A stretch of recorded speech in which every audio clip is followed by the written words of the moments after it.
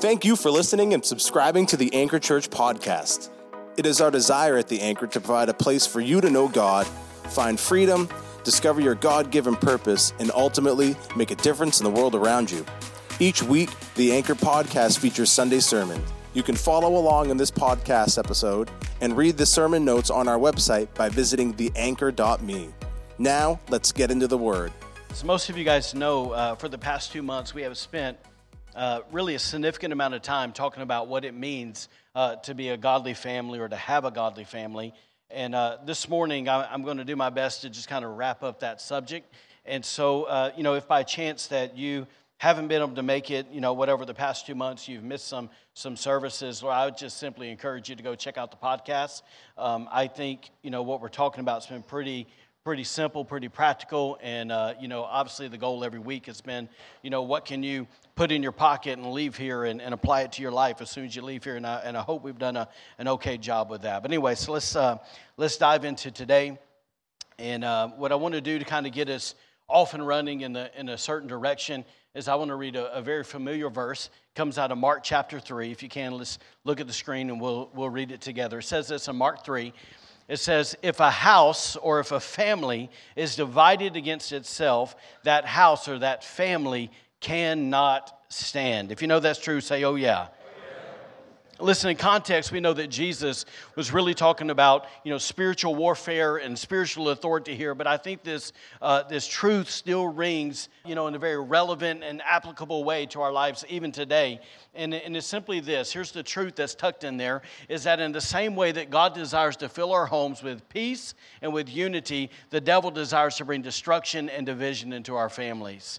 And so with that in mind, I think, it doesn't really matter if you study, secular psychologists or Christian psychologists. All the experts would really agree that there are 3 root areas where married couples typically, run into issues and potentially find themselves being divided. And the 3 areas are simply these. Number 1 is finances.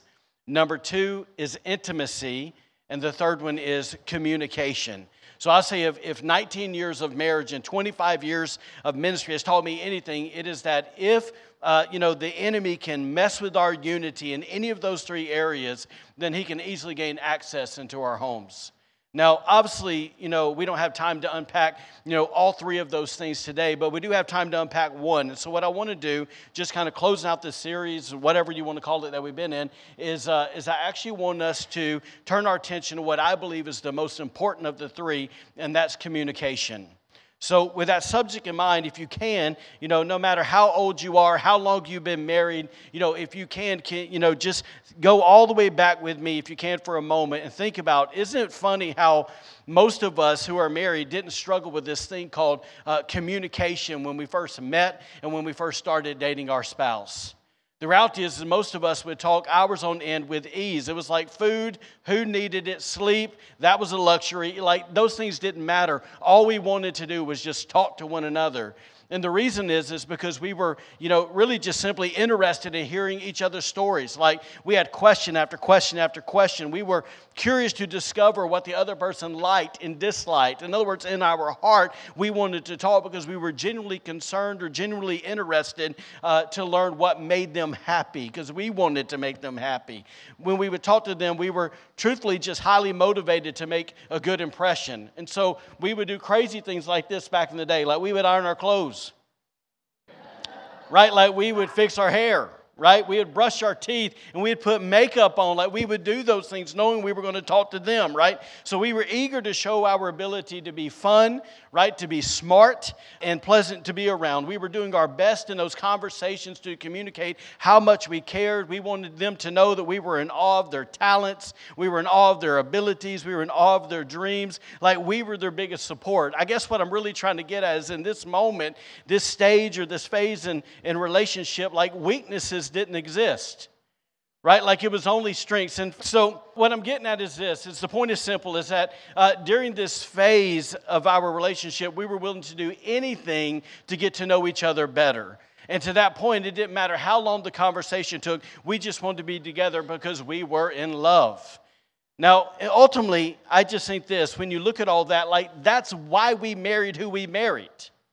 Am I right? Like, it's because we enjoyed what happened during our courtship. We enjoyed what happened during those conversations so much that we wanted to continue it for the rest of our lives. That's why we stood at an altar and we declared, until death do us part. Now, I'll confess that I don't pretend to understand everything that I'm about to say. I just know it's true for a lot of people. And that's this, that it seems like for some of us, once we've been married for a while, like got a job, had some kids, accumulated a nice chunk of debt, like something changed. Like something changed at that moment. It's like after a while, if we let it, the new shine of that relationship wore off. It's like the thrill of adventure wasn't as strong as it used to be. And all of a sudden, there was nothing, new to talk about. Like you heard that story before, and you heard that joke like 25 times before, right? So like on top of that, it's like you ate her meatloaf last Tuesday, and the Tuesday before that, and the Tuesday before that, and she washed your dirty and stinky, underwear the Thursday and folded Thursday and the Thursday before that. And it's kind of like through all of that kind of stuff, unbeknownst to us, something happened that we didn't expect. And it's this. Please hear what I'm about to say. Our emotional need for conversation didn't diminish a bit, but our desire to have it with our spouse did. In short, that guy that used to be so amazing became boring, and that woman that used to make your heart go twitter-patter, she became very uninteresting. And so often, I think when a couple comes to that place and an unexpected shift happens, is we exchange our past vibrant conversations that were filled with affection and filled with admiration for unhealthy patterns of communication. If you know that's true, say, oh yeah. And it goes a little something like this. Let me give you 2 examples. So let's imagine your husband walks through the kitchen with mud on his boots and you snap at him like he's 6 years old. And even though you know in your heart, because the Spirit of God lives in you, that you were wrong, you mentally tag your negative reaction off to being his fault. After all, he's the one that had mud on his shoes, and he should have known better. It's what you tell yourself. Or maybe you blame that moment on stress, or maybe you blame it on the kids, or maybe you blame it on your hormones, or maybe it's just your busy schedule, but you're not taking ownership. Or let's say this. Let's say, fella, you're strolling through last month's bank statement and you discovered that your wife spent way more than what you thought was necessary. Like way too many Amazon Primes, right? And so without thinking, you release a bunch of passive-aggressive, sarcastic statements like it's some kind of grenade tossed in her direction over the couch, right? Like you just sling it in there and just ready to walk away like it's a movie, right? Boom, right? Whatever, okay? So listen, of course, once again, you know those type of comments are wrong because the Spirit of God lives in you, right? Like you know from past experiences that it benefits nothing when you do that. But yet you refuse, like her, to take ownership. And you just tag it off mentally as her fault because you tell yourself if she had self-control, she would know better. Right? And you mumble under your breath, doesn't she? What's she think? Money grows on trees? And so what happens when she goes, what'd you say? You blame it on stress, the unrealistic demands of life, right? The pressure at work. You say you're tired. You say, I'm just trying to provide, et cetera, et cetera, et cetera, et cetera. But sometimes I think we got to stop and ask, man, like, what's really going on here? Like, what's really happening? See, the issue to me is pretty straightforward. If we like it or not, what's happened is the daily routine of our life has caused us to start taking one another for granted. Right? So much so that we've lost sight of all those unique and amazing qualities that we used to admire about our spouse. Remember all those reasons why you fell in love, all those reasons that you wanted to ask them to marry, the whole reason you said I do, all of that, right? And so what happens is we come to this point of familiarity where we've internally given ourselves permission to say and do anything we'd like. And we kind of tell ourselves when we say or do the things we know we really shouldn't, we just say, it's just my husband, it's just my wife. Like, they're strong enough, they can deal with it, they know me. So listen, with all that in mind, I just want to point out, isn't it amazing how the perfect man or the perfect woman can become so less than perfect once you've been married for a while? Amen, brother. Right? And really, if I could say, hey, let's hang our hat on something. Here's the comment that I really want us to hang our hat on today. I'm just getting real with you. We're going to shoot straight grown-up talk, okay? isn't it amazing how we can tell ourselves that our marriage would be more enjoyable if our spouse would just conform to our idea of what a good husband or a good wife should be? That was a brave soul right there. Did you notice how that man was like on an island by himself? I don't know who it was, but we'll pray for you. Okay. Pray for your safety and protection. All right, here we go. But listen, I just want us to know that when we've come to that point, once again, where we think that if our husband or our wife would conform to our ideas, when we hit that point, really we're in danger of becoming obsessed with our spouse's faults and weaknesses. Because it's the only thing we're looking for. Right? And it's like this. When we get to that point, we're also convincing ourselves that it is our mission in our marriage to help them overcome all the deficiencies and all the weaknesses, and somehow that it's your job to help them become more acceptable to yourself, to the family, and anybody else that you run into. Because why? Because you're constantly embarrassed by what they do. Nobody notices it but you. Right? So listen, I realize that some of this can be really hard to admit, but the fact is, even though we got the Spirit of God living in us, even though we're believers, a lot of that's true. Right? And so what I want to do for the next few minutes is I'm going to try my best to show you how this I'm going to fix them attitude manifests itself in our marriages. And then I want to give you what I believe is God's solution. Really simple, really basic, but hopefully it'll help. So what I want to do is I want to start first and foremost by picking on the guys, okay? Of how this I'm going to help them attitude manifests. And to do so, I want to read a story to you that I read a few days ago. It goes a little something like this, kind of long, so bear with me, please. But it says this, the guy's writing, he's talking. He said, the crunch of corn chips distracted my attention from the Saturday afternoon football game. I watched in amazement as my wife and 3 children began to eat their sandwiches and drink their Cokes while I sat only a couple feet away without a bite to eat. Why didn't she make me a sandwich, I asked myself. I'm the sole breadwinner, and I'm being ignored as if I don't exist. I cleared my throat loudly to catch my wife's attention. When that didn't work, I became so irritated that I walked into the kitchen, got the bread out, and made my own dadgum sandwich. He didn't say dadgum. Little Alabama for you. He said, when I sat back down in front of my TV, my wife didn't say a word, nor did I. But I kept wondering, if women are so sensitive, how come she didn't know I wanted a sandwich? If women are so alert, why didn't she hear me clear my throat or notice that I wasn't speaking to her? Why didn't she notice the expression of irritation on my face?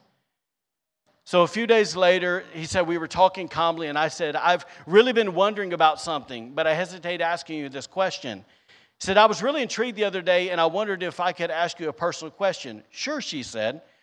You know, last Saturday when I was watching the football game and you made sandwiches for all the kids, could I ask you why you didn't make me one? Are you serious, she asked. She looked at me with such amazement that it really confused me. Sure, I'm serious. I would think that since I'm the one who earns all the money for food around here, that you would have made me something to eat too. You know, I really can't believe that you would even ask me a question like that, she said. He goes on to say, by now I was thinking maybe I shouldn't have asked it. Maybe I should have known the answer, and it seemed very obvious to her, but it wasn't obvious to me at all. He said, then I said, I really don't see it. I admit I'm blind in some areas, and I can see this is one of them. Would you mind telling me? Brothers, he opened up the door right there, just so you know. Mistake. All right. Sometimes women are accused of being stupid, but we aren't. We don't just set ourselves up to be criticized. She seemed to think that explained why she hadn't made me a sandwich. I can understand that, but what does that have to do with the sandwiches? And then she went on to say, do you realize that every time I make you a sandwich, you say something critical about it? You didn't give me enough lettuce. Is this avocado ripe? You put too much mayonnaise on this. Hey, how about some butter? Well, it's a little dry. Maybe you've never realized it, but you have had a critical statement for every sandwich I have ever made. And I just wasn't up for being criticized the other day. It wasn't worth it. I don't enjoy being criticized. Fellas, how do you think you felt that moment? Right? Like, it was an eye-opening experience for him, and he said he felt like he had egg all over his face because he realized that all these years, she was right. Every time, she brought him a sandwich, he had something, to gripe about, to complain about. Now, listen, while I realized that, some little story about a sandwich isn't really earth-shattering to anybody in the room. I just want to say this. The message is really clear. And it's this, is that one of the ways a man tries to help his wife become the wife and the mother he thinks she should be is by complaining and criticizing her. And I just think this, fellas, if we continue to resort to open criticism and belittling remarks, or if we choose to stay, with passive suggestions or tiny hints, it all boils down to this, that what she hears when we do those things is a lack of acceptance from us. Like, we have to understand that. When we think we're helping, when we think we're fixing, she's feeling rejection. Right? And so she interprets our criticism and our complaining to mean that she isn't good enough. So I just say this, the next time that we're tempted to criticize or to complain about if it's sloppy housekeeping, if it's spending habits, if it's her being late all the time, if it's cooking skills, if it's dependency on her parents, jealousy, if it's moodiness, if it's one of those crying spells that women tend to have, whatever, or the 5,000 other things that we tend to see that's wrong with them, let's understand that rather than helping them like we think we are, we're actually just pushing them away. Right? And she may not say it with her words, or maybe she will, but sooner than later, she's going to begin to resent you, and ultimately what she's going to do is she's going to close her heart off to you. So on that note, I want you to listen to a verse from Apostle Paul. He wrote this to the Galatian church. I think it's very applicable to this moment when it comes to a husband and a wife and a man being critical. It says this in Galatians 5:15. It says, "But if you are always biting and devouring one another, watch out."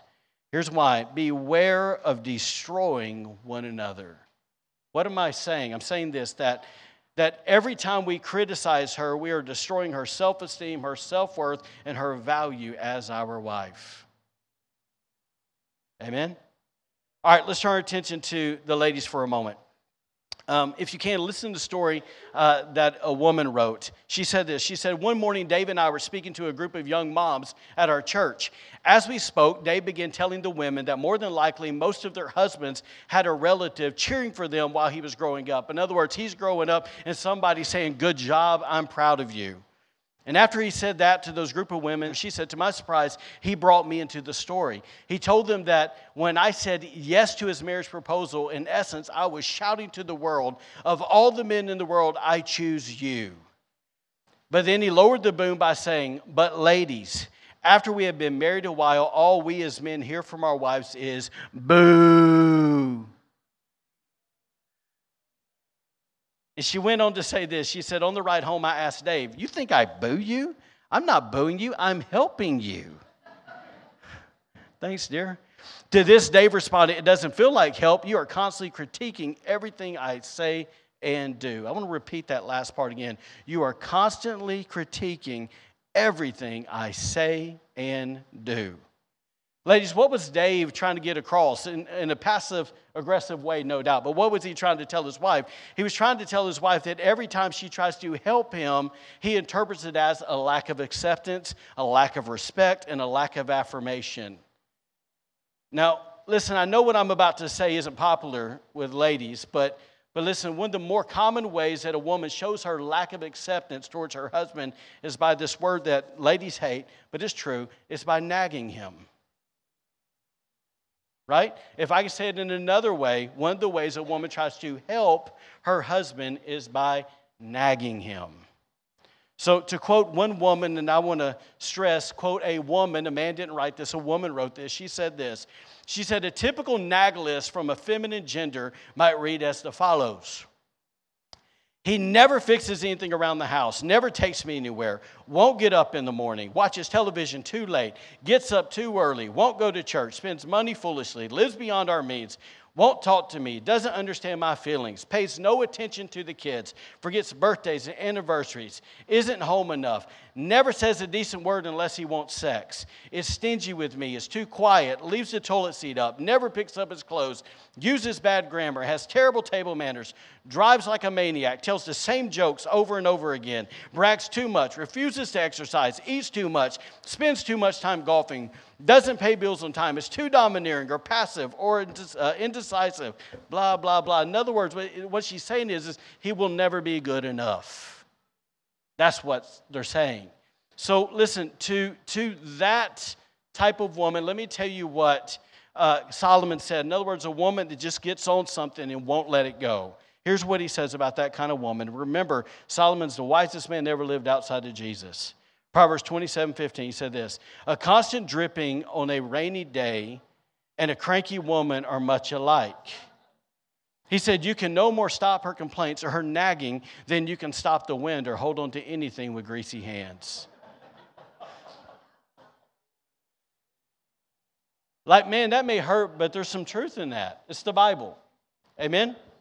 So listen, ladies, all I'm trying to say is the next time you're tempted to point out that thing that irks you for the 70th time to your husband, like, please understand, rather than helping him like you think you are, you're actually pushing him away. Right? He may not say it, but what he hears you saying is this, is that you tolerate him, but you don't accept him. And I'm going to go ahead and tell you, ladies, listen, no man wants to be tolerated in their home. They want to be accepted and they want to be loved. They want to be admired. They want to be respected.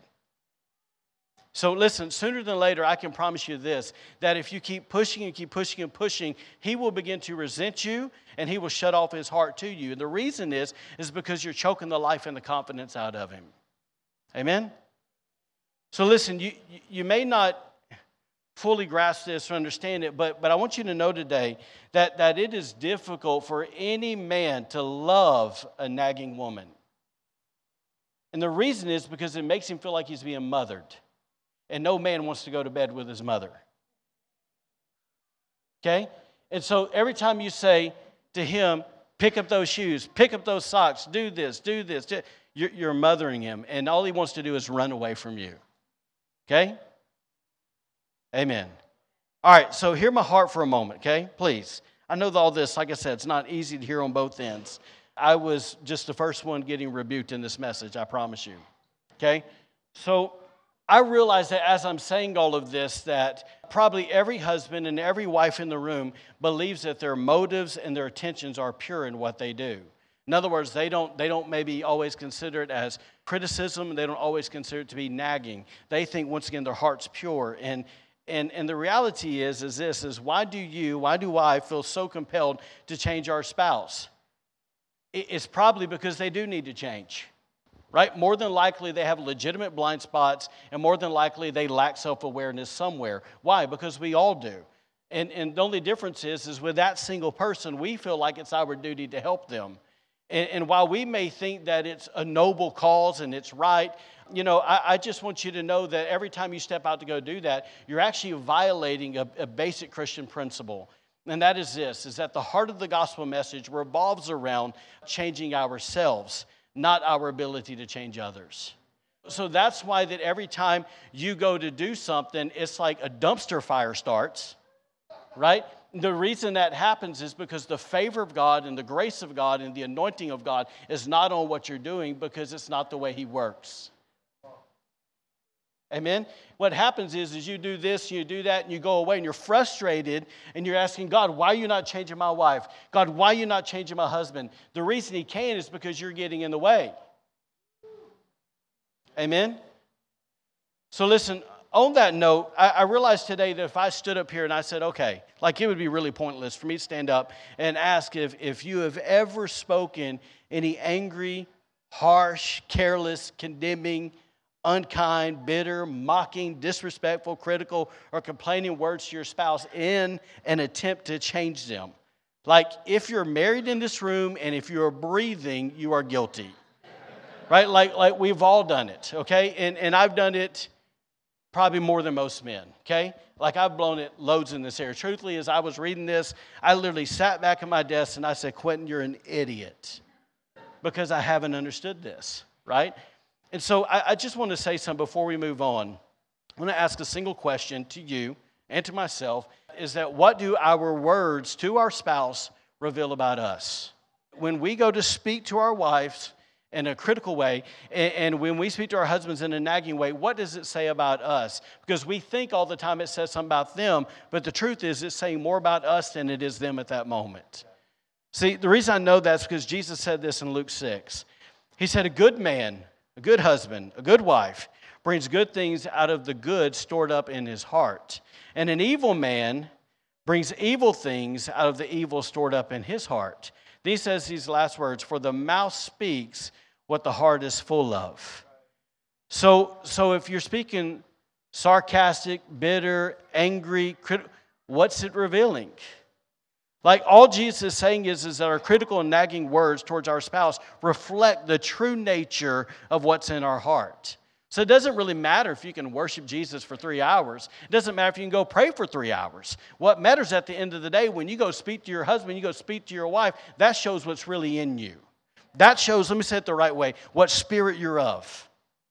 Amen? So often we go, well, I thought it was my spouse's problem. Once again, it's not. It's your problem. Okay? Listen to this comment that Amy Carmichael said. This quote, she said, a cup brimful of sweetness cannot spill even one drop of bitter water. We'll say it again. A cup brimful of sweetness cannot spill even one drop of bitter water, no matter how suddenly jarred. In other words, it's like this. It's like if I'm holding a glass of God's nectar to the soul, sweet tea, right? And I'm rolling through a crowd, right? And I got my cup of sweet tea, and I accidentally bump into Brian, and I spilled that drink a little bit. What it's saying is this, is that what's going to come out isn't going to be battery acid, right? What's going to come out is what's in it.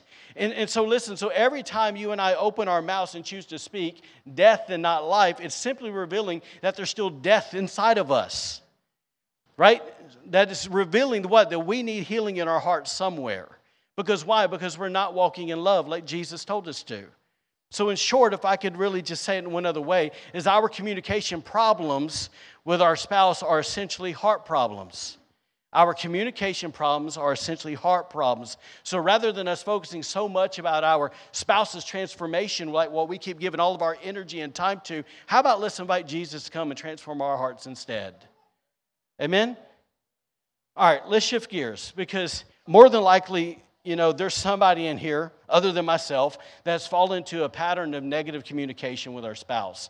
And so we have to ask ourselves, like, if we're in that place, what is God's solution? Because if we don't get that, we're just going to leave here being condemned and feeling shameful, right? So like, what's the plan? Like, what's the antidote to this problem? Okay, to me, this isn't some massive newsflash, but I think the answer is really simple, but please don't miss it. The answer to nagging and the answer to complaining is simply this. It's praise. It's praise. Now, I'm not talking about praising God. Obviously, we do that. But I'm talking about praising your spouse. In other words, speaking favorably over them, right? To drive this point home, I'm going to read something to you. The story goes like this. Years ago, Reader's Digest printed the story of a remarkable junior high math teacher. One Friday afternoon, she asked her students at St. Mary's School in Morris, Minnesota, to list on a sheet of paper the names of all the other students in the class, leaving a space between the names. It says, then she told them to think of the nicest thing they could say about each of their classmates and to write it down.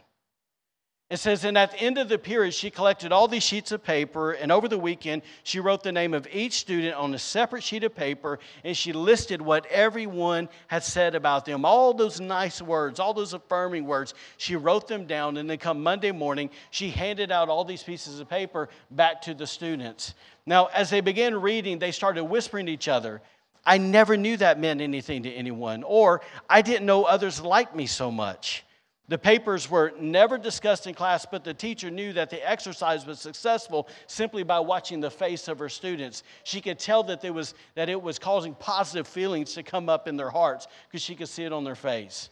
Now, watch this. Several years later, one of those students, those little junior high boy, his name was Mark. He grew up, and Mark went to the military, and then Mark went to the war, and then while Mark was at the war, he actually got killed. Okay, so after Mark's body was returned to Minnesota, most of his classmates, along with his junior high school math teacher, attended the funeral.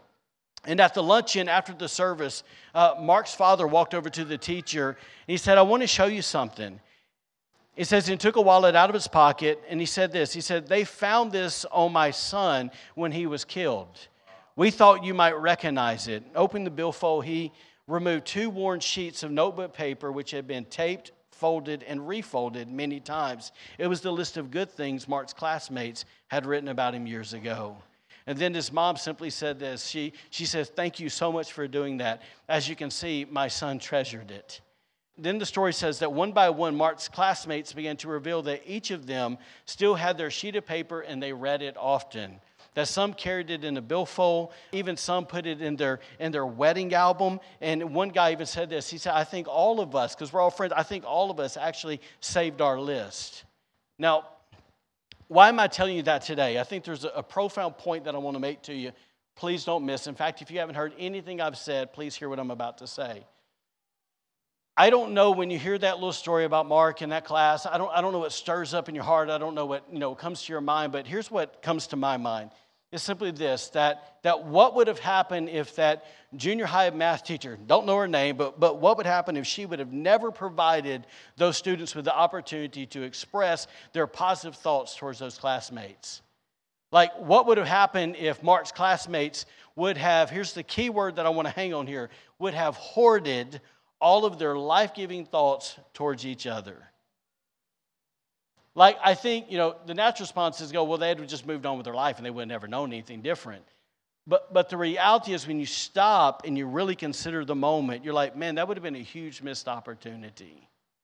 Huge. That none of those kids, including Mark, would have had the privilege of knowing how much they were admired, how much they were appreciated, and how much they were accepted.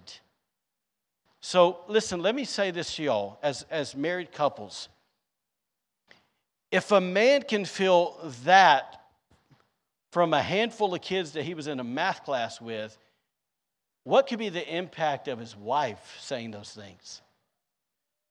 Like, for a woman, like, what could be the impact if it was her husband saying those things? See, the reality is, like, man, how many of us have continued to hoard our thoughts of admiration, of approval, and love from our spouse? That we keep it to ourselves, right? Now listen, what I'm about to say, I know it sounds morbid, but the reality is just comes with the nature of the job I have, is we go to a lot of funerals, right? So I've been to a lot of funerals, 26, 27 years, whatever it is now. And I can't tell you how many times I've sat in a funeral and I've heard people say positive things. I've heard spouses say positive things, children say positive things about whoever it is, their loved one that's laying there in the casket, right? And I've thought many times, I wonder if they ever told them, right? And so I just think, listen, like our words of praise for our spouse will do them and you no good if you wait to speak well of them at their funeral or when they're gone. So listen, guys, today, like, why wait? Like, why wait? Why not tell them now? Now listen, when I say that, I recognize that we have different personalities in the room. Some of us have a really hard time verbalizing what we feel. I get that, okay? Let me kind of say it two ways here. If you're that kind of person, or if you're literally like you've been in that ditch of criticism and nagging so long you can't find anything positive, the secret is really this, because the Holy Spirit knows them. Holy Spirit, help me see them through your eyes. Like, let me hear them with your ears. Let me perceive them in the Spirit by my heart. Right? Like, Holy Spirit, would you show me what you see? And I'm telling you that if you submit yourself in that way, He'll begin to show you something. Even if it's just like a glimmer of hope in the first day or two, He'll show you something. Because He created that person. He has a destiny for that person, right? He's got great plans for that person. He thinks, the Bible says in Psalm 139, a lot of good thoughts about that person. So He'll begin to share those thoughts with you if you let Him. Amen? So once again, like we hold back so often, and because we can't verbalize it, or maybe we're struggling with it, or maybe we're just assuming that our spouse already knows what we're thinking, like they can read our minds. Listen, you can already track how many years you've been married. You haven't done a good job reading each other's mind. All those unmet expectations, right? So I just think it's this. If I can talk to the ladies for a second. Listen to this quote. I'll just say it this way. Ruth Pill said this. She said, if you want a man to keep loving you, you only have to do one thing. Appreciate him and let him know you do. Ladies, as a guy, I can tell you, your husband needs appreciation and he needs affirmation. I kind of alluded that last week, but man, he needs it like the air he breathes. He needs it, right? And so I just think this, if you can believe in him and if you can speak life over him, that man will storm hell with a water pistol for you. And he'll do it gladly. Amen? So listen, guys, I just think this, like if we would take the time to communicate words of affection and endearment, words of praise and encouragement, then our wives wouldn't have to sit back and wonder, does he really love me or not? Does he care for me or not? Like if we choose to speak words of life and we actually choose to back them up with our actions, then she'll give us the inside track to her heart. She'll open the door. She'll open the door wide open. Why? Because she feels safe and she feels secure. Amen? So here's the point I want to just end on, is this. Instead of us using all of our energy to criticize and to nag when our spouse does something we don't like, why not take all that energy and all that influence to actually comment favorably when they actually do something we approve of? If you want them to change, that's the best way to change. Like, let me give you 2 quick stories. I know I said I was closing, but I lied to you. I confess it now. Here's the deal, okay? Like, one story I heard is that there was this young guy, he was a young married couple. Dude hated cutting the grass, hated yard work. And he would always grumble and complain about it. And one day he was out there cutting grass, and after he came in, his wife simply said this, "I noticed your muscles while you were cutting the grass today." That dude became a lawn mowing machine, right? And he began to cut grass, and he loved yard work after that. Why? Because his wife was checking him out, right? Let me give you another one. And so there was this lady that was basically griping and complaining because her husband always forgot anniversaries. He always forgot her birthdays. She would ask him to do stuff, and he just like, he blew it, right? And so she finally did what we're talking about. She said, okay, I'm going to wait. And she was waiting a while, but she was waiting for him to do something that was praiseworthy. And dude finally did something on the 4th time that she asked him. 4th time, quick as a brick. And 4th time. And she made such a big deal out of it. She actually said this, I acted as if he brought me home a fur coat. Okay, that was like, whoo, made a big deal. And she said it kind of shocked him, but he liked it. And so she looked for another time. She gave another compliment. Another time, gave another compliment. And she found herself giving compliments more often because he got the clue. He liked the affirmation, so he started finding pleasure in serving her and thinking of her and doing nice things for her. So it works. The reality is praise has a boomerang effect. And what I mean by that is simply this: as we encourage our spouse, they're going to respond in a positive way, yes, but we'll also find our hearts changing towards them. God will change our heart, right? Like that undercurrent of frustration and aggravation and irritation that we feel when they walk in the room, man, that thing will be replaced by joy, and it'll be replaced by peace. It'll be replaced with those feelings you used to feel all those years ago. Can I get an amen? Amen. Let me give you a handful of verses here. Proverbs 16:24. Gracious words are like honeycomb, sweetness to the soul and health to the body. I love that verse. Romans 15:7, accept one another. Notice it doesn't say accept the sin. It says accept one another then, just as Christ accepted you, in order to bring praise to God. Ephesians 4, instead be kind to one another or each other, tenderhearted, forgiving one another, just as God through Christ has forgiven you. Ephesians 4:29, let everything you say be good and helpful, so that your words will be an encouragement to those who hear them. 1 Thessalonians 5:11, last one. So encourage each other and build each other up, just as you are already doing. All right, second closing. This one's for real. All right. You know, it's funny, as I was working on this, I could hear the thought, the comment. Pastor, if I begin to compliment them and praise them like you're telling me to, like if I constantly praise them, then they're going to start believing that I'm satisfied and that they're doing everything right. And that's not good, right? I know this is a true statement because I've had it before. Y'all know we're real around here, right? So listen, if by chance anyone is thinking those thoughts, or maybe you've thought them before, I just simply want to remind all of us to think about how well our criticizing, complaining, and nagging has worked up until this point. Right? The things that frustrated you 30 years ago is still frustrating you. Right? It's not working. So my point is maybe you should give God's way a go. Like, maybe you should give it a try and see what happens. Like, how many times have I said, if we do it our way, we get our results. If we do it God's way, we get God's results. Man, I want God's results in my marriage. So I'm willing to change so I can get that. Amen? So listen, if it takes communication, if I really believe that communication is the lifeline to mine and my wife's relationship, then why would I choose to continue to speak death? Why would I continue to choose to be a dog that returns back to his vomit, that says something, just gets the same thing again and again and again? That's ignorance, right? So let me find out what works. And according to the Bible, praise is what works, and speaking life is what works, so let me do that. Amen? Amen. Can you stand to your feet? Jesus, for 2 months, we have dove into this topic of marriage and family, raising kids, having healthy communication, all these things, Lord. We've talked for quite a while now. Lord, I don't think those things were just meant to be cute sermons that we go, okay, that was nice, check the box, let's move on. Father, I believe that for 2 months you've been trying to tell us and me something.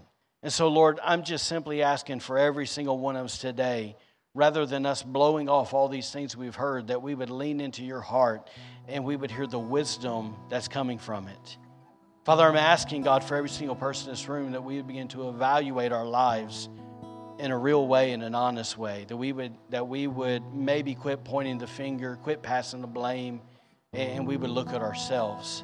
And God, I'm asking that all these truths that we've been hearing for 2 months, that we would actually do the Word, that we would apply the Word to our lives, so much so that these things that we've been talking about would become a habit, they become a rhythm, a pattern in our lives, God, that we're truly, God, people who want healthy marriages, healthy kids and all that. But God, that takes work. And so, Lord, would you help us do the work? Would you help us do what we need to do to be able to do that? And so, Lord, would you help us, God, as a husband and a wife, to walk in the inheritance and the blessing that only comes through a healthy family. Lord, would you help us to repent where we need to repent? Would you help us change where we need to change? And Lord, help us to be the men that we need to be, and help us be the women that we need to be, so that we can honor you. In Jesus' name we pray. Amen. Thank you for joining us today. Be sure to follow us on Facebook and Instagram for encouragement in your walk with God and to receive updates on events happening at The Anchor. Have a great week, and God bless.